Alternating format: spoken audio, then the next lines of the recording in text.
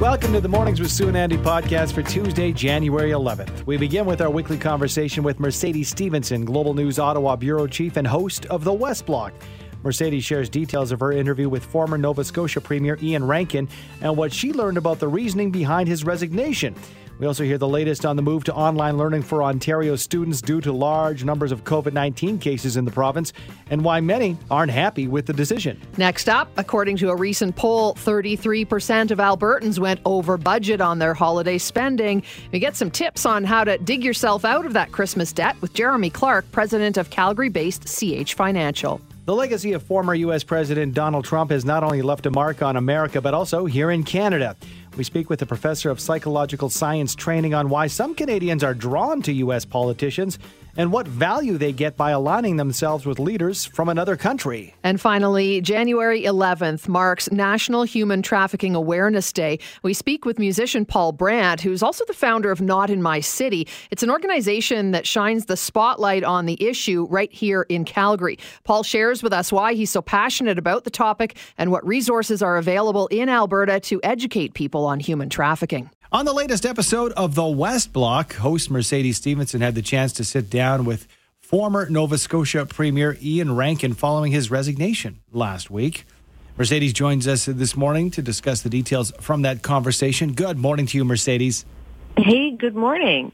So let's kick it off with the reason behind the Premier's resignation. What was given?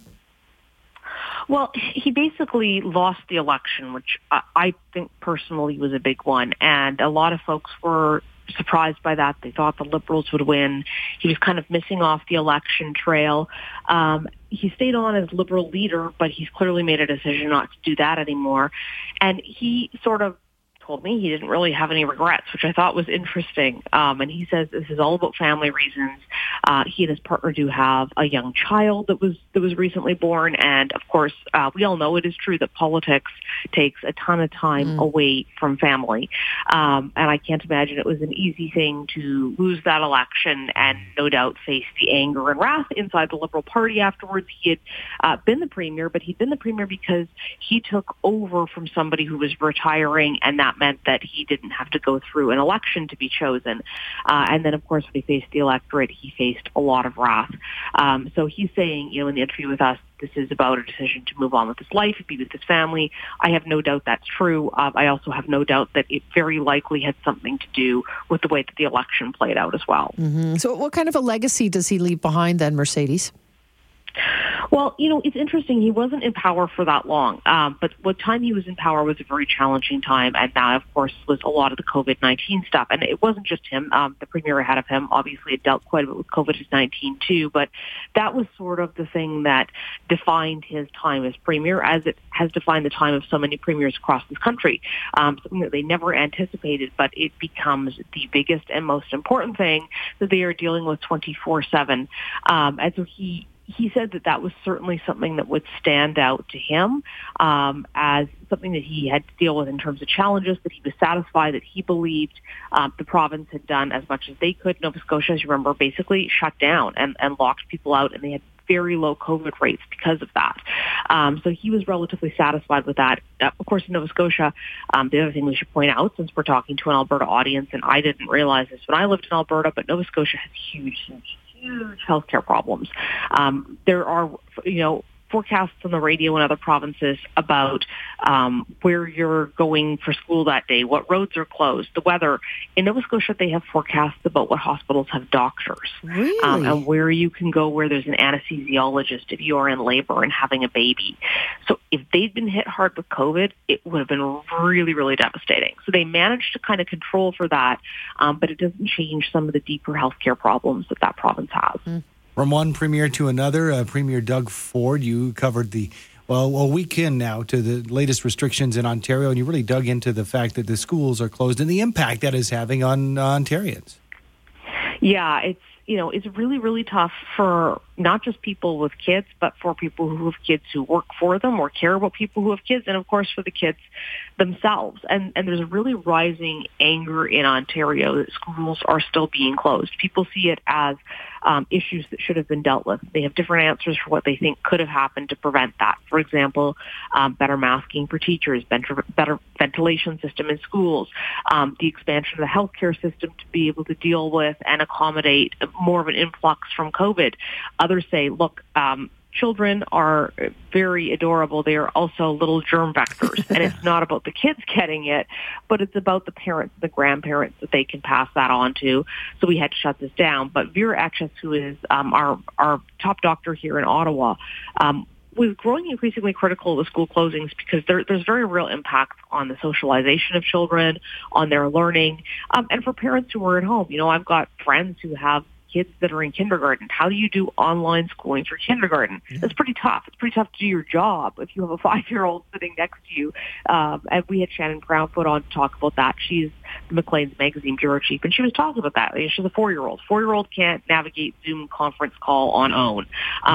So that means you're constantly having to put your work aside, and parents are yet again the ones who really have to bear the burden of this, and that's parents who can afford to. If you're in a frontline job, or if you're somebody who is working, for example, in a grocery store, the chances that you're making enough money to be able to bring in childcare unlikely. So either you miss your job or you hope you have family. But this is having a very real and unseen impact, was one of her points, on low-income workers in the economy who are the least likely to be able to take time off of work or have an employer who says, okay, you can do your job from home. Those tend to be jobs like yours or mine where there's a way around it. If you are somebody who's working at a gas station or a trucker, like you literally can't do your job from home. And so that's putting those parents into really difficult situations. Yeah, I mean, and pushback in Ontario as well as in Quebec. And those two provinces, I was just hearing that, you know, some of the toughest restrictions anywhere. Yeah, really tough restrictions. We've gone right back. The schools are closed. There's no indoor dining here at all. You can take takeout from a restaurant, but you can't sit down. There are still, and this is what upsets people, other things that are open, like shopping malls. And so people go, okay, well, why can't I go to a restaurant, but I can go to a mall? My kid can't go to school, but I can go shopping. Like, this doesn't make sense to me. And you're hearing a lot of anger being directed at the provincial government. Their concern, which is understandable, is that the Omicron rates here are through the roof, and the hospitalizations are increasing very rapidly. But there's an increasing sense from people, you cannot get a PCR test in Ontario. It's really, really hard. And the healthcare system being overwhelmed. And people are looking at this and sort of going, okay, so it's January of 2022. This thing's been around since March 2020. Everyone got it the first or second round. But now there's kind of a sense of, why haven't we figured out other alternatives, you know, almost 2 full years into this? You know, one of the things that was floated at the beginning of the pandemic was, you know, perhaps we should have mandatory vaccinations. And that was floated in the Ethernet. We saw it online, maybe some conspiracy theorists, but it meant a lot more when we heard it from the federal health minister. Could this come to fruition, Mercedes, mandatory vaccinations? Because it kind of went over like a lead balloon here in Alberta. Yeah, so the federal government can't make you do that. They don't have the power. It would fall under healthcare. Those would be provincial mandates. Both, I believe, Ontario and Alberta have already said there's no way they're going to do it. Speaking to a few people on Parliament Hill, it wasn't a trial balloon. It was kind of the minister apparently just speaking off the cuff, and probably not a super smart thing for him to say when they are trying to get people to be vaccinated, because the surest way to turn people off of that is to start to suggest that it's going to in some way be mandatory or enforced by the government because of the implications that that carries. But just to be clear for all your listeners, the federal government does not have the power to make you get vaccinated. The only power the federal government has when it comes to vaccines would be if you're coming into Canada, they can mandate what vaccines you have to have. That still wouldn't apply to Canadian citizens, though, because you have a constitutional right to return to your country. You can't be stopped. You can be forced to be tested. You can be forced to quarantine. You cannot be forced to take a vaccine, though. Thank you for breaking that down, and always a great chat. Thanks for joining us. Have a wonderful day. Thanks, guys. Thanks, Mercedes. Mercedes Stephenson, Global News Ottawa Bureau Chief and host of the West Block. And a new poll shows 33% of Albertans went over budget on their holiday spending. Oh, are you one of them? Jeremy Clark, president of CH Financial, joins us this morning with some advice on how to create a financial plan and get things under control as we move into this 2022 year. He joins us now. Hi, Jeremy. Hi, Sue. How are you doing today? Excellent. Thank you so much for joining us. So a little bit more on this polling. How much credit card debt did we all accumulate through the holidays? Well, it looks like the average Canadian put on an additional $800 or so on their credit cards during the holidays. So, if you look at the average Canadian's holiday budget, which is somewhere around $1,200 to $1,500, you can say that roughly half of that spending was then put on credit cards, which usually means it's going to be on those cards for a while. Could it be, Jeremy, with taking a phrase from the Star Wars universe, a bit of the Phantom Menace in that Christmas was a few weeks ago, but now we look at these statements and now we realize the money we spent because we do things on credit, for example, that we don't realize? Yeah, exactly. And I always love a good Star Wars analogy, Andy, for any financial topic, as you know. But I think just in this era of such low interest rates, and especially for people under the age of 40 or even 45 like myself, we pretty much have known in our adult lives nothing but low interest rates. And it can become kind of seductive to say, well, if I'm just paying a small amount of interest, then what's the harm in putting additional amounts on credit cards or lines of credit or what have you? But those do build up over time, and at some point, the debt does have to be paid. And we are hearing, Jeremy, that those interest rates may start to climb up pretty soon. So it is something we need to be aware of. And the fact that Canadians have some of the highest levels of personal debt in the world is maybe those interest rates, the low interest rates, are responsible for that, I would assume, yeah? I think that's true. Along with the stability of our banking sector, I think a lot of us Canadians sort of take for granted that we have a very stable banking sector, which is multiple levels, not just the big banks, but the credit unions as well, lots of independent lenders. Money Mart these days is pretty good with their ads as well. So there's lots of ways for people to get access to credit. And again, you can pile one on top of the other, and it can really feel like this is this mountain that you can't ever climb out of. I understand the first step is addressing the fact that you have debt. So I guess it's the acknowledgement and maybe getting all the players of the game, meaning all those debts, lined up and put in front of you. Would that be a good start point? Yeah, exactly. Just to look at where you're actually owing money, where and who you're owing money to, and how much is that, and having a plan for how to pay it off. There's lots of interesting apps out there, credit counseling services. Most bank or credit union websites, other apps do have good budgeting tools there as well. So it's putting everything on a list, and so you can at least quantify it, and then developing a plan as to how to pay those off. And of course, the higher interest ones should be paid off first. Yeah, and it's easy to bury your head in the sand and not look at those numbers if you don't have them anywhere. So really to put that down on paper and be able to see it, it really is important in really sort of taking that first step forward. And I know CH Financial, you guys, you have a team of financial experts. You'll sit down with people, for example, and sort of build that plan, right? Exactly. So, and we have clients of all sorts of different income levels, and I can tell you that someone's financial health doesn't have anything to do really with how much they earn. I've seen a lot of higher earning clients who are slowly and steadily going into bankruptcy, and I've also seen the opposite of that. So I think the heartening thing for people is that regardless of your income, there is a path forward to improve your financial health. And talking about it with a professional, although you folks and the people in your line of work aren't therapists, it can be quite therapeutic for people who think that there's, they're into a corner and there's no solution. Yeah, Andy, it's interesting. My background is actually not in finance; it's in science, and part of that was psychology. And I can tell you that I use that psychology degree every day in my job. And we try to be as empathetic as possible. We're not here to judge people. We've seen pretty much almost anything you can think of financially. So our role is not to judge or to criticize, but to really try to educate and empower people. The help is there. People just need to reach out. We'll give folks your website, chfinancial.ca. Thanks for joining us, Jeremy. Thank you. Appreciate it. Jeremy Clark, president of CH Financial.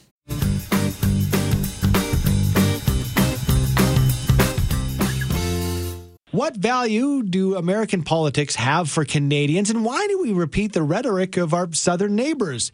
Joining us to help explore the influence of American politics here in Canada is Dr. Becky Choma, Associate Professor and Director of Psychological Science Training at Ryerson University. Good morning to you, Dr. Choma.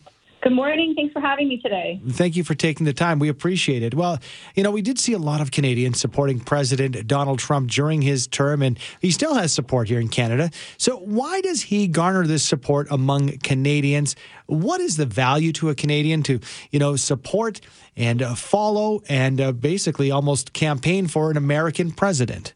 Yeah, I think there's a multitude of reasons why some Canadians are drawn to Trump. And actively sort of support and share the support of Trump very vocally and visually. I think Trump embodies a lot of the beliefs and attitudes and feelings that some Canadians have, and they don't necessarily have a counterpart on this side of the border. So Trump is a very vocal figure, and he dominates media. He did when he was president. He still does. So people are drawn to that. He is brash. He speaks his mind. And a lot of his supporters, that really resonates with them. It's funny, Doctor, because, it's almost like people are personally invested in this human being that is Donald Trump. It's like they get super defensive of anything you say. Even if you mention his name and don't say anything bad, people jump all over you. What's behind that kind of response from people? Yeah, he's a highly polarizing figure. So I think in American politics, to a lesser extent, Canadian politics are highly polarized. So, you have these two political parties to choose from in the U.S., and there's, people don't necessarily generally feel that way. They might identify that way, but our actual beliefs kind of fall on this continuum. So you're either with Trump or you're against Trump. And I think because he captures sort of like the real intimate feelings that people experience, I think this is why they can get defensive. So his supporters on the Canadian side, and in particular, tend to be under 50. They tend to be working class. They're more likely to be men than women. They tend to be less educated, and they tend to live in more rural environments. And supporters tend to kind of congregate in the prairies compared to other areas in Canada. This group of the population, I think arguably feels threatened. Their way of life is changing. The world is moving in a particular way. They feel forgotten. They feel that, the world and Canada and probably the U.S. cares more about immigrants and women and visible minorities and other marginalized groups than they do about them. Trump is really big about oil. And if you live in the prairies and you fall into those demographics, there's a greater chance that your livelihood and your ability to sustain yourself and live is probably connected to some of these industries. So when you bring this up, and that topic is highly charged and very intimate and personal and emotional for people. Dr. Choma, I'm wondering, has there always been a connection between some Canadian people and an American leader or like a Donald Trump in the past? Like I'm talking in the past even 25, 50 years? Or has this been highlighted because of social media and just this day and age and so much going on? Yeah, that's a great question. I think that Canadians and the rest of the world have always been a little enamored or interested in American politics. So for the better part of the 20th century, the U.S. was kind of dominated in the world. And the rest of the world, obviously, we always pay attention to the quote-unquote superpower because they're the ones that might be leading the charge. They might have the biggest impact on us. So we've all sort of watched American politics. So I think that kind of component is not necessarily new. The U.S. system is also a little bit different. Like it's much more animated than other parts in the world, and it's televised. And now it's, like you said, it's on social media. So I think part of this is sort of a culmination of a bunch of different factors. There's all of these big things happening in the world. We're talking about climate change now. We have a pandemic. We have very different ideas that have been polarized in many parts of the world of how we're supposed to live. And this is accessible to us all the time. Every time you have your phone or you turn on a computer or you turn on a TV, all of these things are there. We can't escape any of these discussions. And I think that it leads to this. So before you might read the newspaper and go on with your day, but you can't do that anymore. It's in your face. And if you want to find more information and watch these kinds of things, then you can go to YouTube or you can go to Twitter or Facebook. Mm-hmm. So I think part of this is sort of fueled by this like 24/7 news cycle that's sort of been with us for the better part of 30 years now. Yeah, and whether that information is true or not, right? Almost irrelevant. So we saw the rise of the People's Party in the last federal election here in Canada. Do you think this is kind of feeding into the political beliefs that have been seeping across the border from the U.S. into Canada?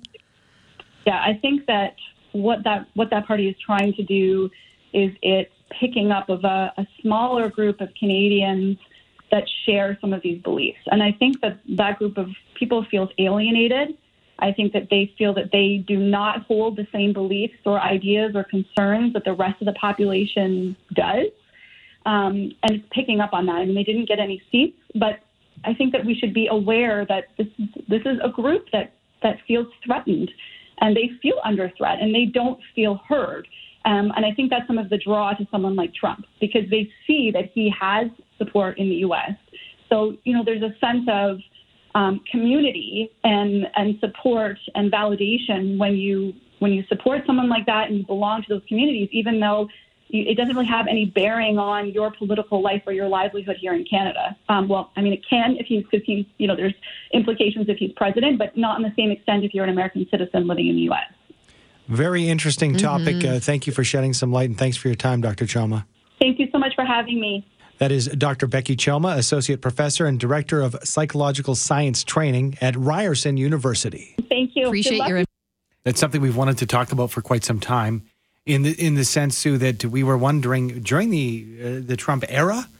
Boy, we had a lot of people. Whenever we talk about Trump, and this is conversation. This is the editorializing opportunity or editorial opportunity. Just like having a discussion about it, not whether anything's right, wrong, or in between. And people would get very passionate. And my issue is, we're tied to the U.S. to a large extent, but it's not our game.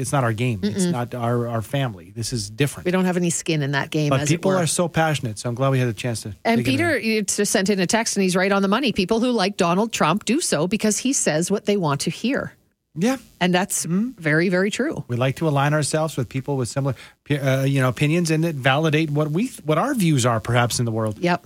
And it's different and it's extreme. And, if you don't have an extreme choice, you maybe cross the border for that. What steps can we take to put an end to human trafficking and protect vulnerable people from being victimized? Joining us on this National Human Trafficking Awareness Day is Paul Brandt, musician and founder of the organization Not in My City. Good morning, Paul. Thanks for joining us. Good morning. It's great to be chatting with you today. Always a pleasure to talk.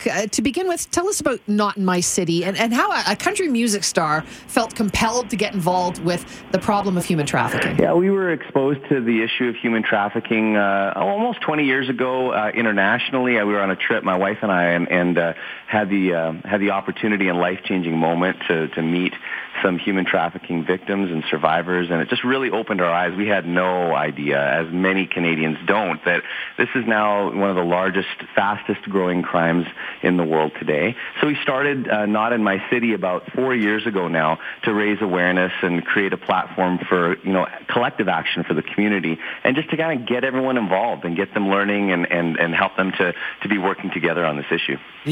Paul, whenever you launch an organization or a company for that matter, the naming can be super important. And I think this name fits incredibly well, called Not in My City, because I think that so many Canadians, no matter what city you're from or community, think that it's not in my city, this issue. It's that double entendre play on words. The songwriter background, I guess, comes in handy. But we were working with the branding and marketing students right here in Calgary at Mount Royal University, and we're talking about the issue of trafficking and trying to brainstorm the name. And this one popped up, and it really seemed to make sense. Okay, so let's talk about what's happening with your organization today, this being National Human Trafficking Awareness Day. I understand you've got a collaboration with the Calgary Catholic School District starting today. Yeah, it's a huge day for us. January 11th is the National Human Trafficking Awareness Day, kind of the more recognized internationally. We have a Human Trafficking Awareness Day here in Alberta and a number of provinces across the country coming up in February as well on the 22nd. But today, we're so excited to be announcing this new partnership with the Calgary Catholic School School District. They're the largest school district in Alberta with over 56,000 students and 117 schools in Calgary, Airdrie, Cochrane, Chestermere, and Rocky View. And we've partnered with them. Their Director of Learning has championed, Leanne Timko, she's championed this development of the education-specific learning module to give teachers and support staff the tools that they need to identify risk factors that could lead to a youth being trafficked. And, this is a big part of the battle is just, being aware, knowing what to look for, what are the signs. And we also have training programs that, you could go and do today. 25 minutes. If you got 25 minutes, you can go to our free online learning course and learn more about what you can do about trafficking. The other thing I found very interesting, Paul, is your organization offering e-learning to sectors such as aviation and motor transport. Why is it important to target those two industries? Yeah, well, we've really benefited from the Canadian National Human Trafficking Center, and their research that they've done on a report called the Corridors Report. So the Center to End Human Trafficking put out a report just this past year that really showed where traffickers are moving trafficking victims, and we can predict this. And one of the places where trafficking victims are moved most frequently, obviously, are airports, and also the trucking industry, transportation industry. They can be ears and eyes, right on the ground, helping us to see how trafficking survivors and victims are being moved on the highways as well. And so we felt that educating these partners and working together with them to come up with just better ways to be responsive would work really well, and it's been a very successful program that way. Paul, we talked about it right off the top that this is a problem, despite what people might think here in Calgary, in Alberta, across Canada. So how do we become allies in the fight against human trafficking in our country? What's the best way to do it? Your notinmycity.ca website is a place to start. Is there more? Yeah, it's an awkward conversation, and I think it requires a bit of courage. It requires that you educate yourself, take that 25 minutes and learn, what you can on that e-learning program, but then be willing to chat about it. 21% of trafficking victims in Canada are under the age of 18 years old. I think about this even in relation to to the Indigenous population in Canada. They make up 4% of the country, and it's estimated that 50% of trafficking victims are Indigenous. These are things that most people don't know about, and it's not exactly like your favorite opener getting together with people, but it definitely is something that can save lives. And if we're brave enough to have these conversations, we can make a huge difference in our community. Today is one day out of 365, but in the meantime, it's something we should be vigilant on all year. Thank you so much for your time, Paul. We appreciate it. Thanks, guys. Have a great day. You too.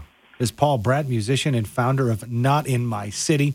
Online, notinmycity.ca, and links including to the 25-minute video that Paul had mentioned to learn, to explore the topic, as so many of us don't know much about human trafficking. It's shocking that it really is an issue for us here in the city of Calgary and beyond. It's eye-opening, isn't it? It is, and this is one day, if it gets you started in the conversation, that's what it's all about. Thanks for downloading and listening to the podcast. Don't forget to subscribe, rate, and review for free at Apple Podcast, Google Play, or wherever you find your podcasts. And tune in to Mornings with Sue and Andy from 5:30 to 9 every weekday morning on 770 CHQR.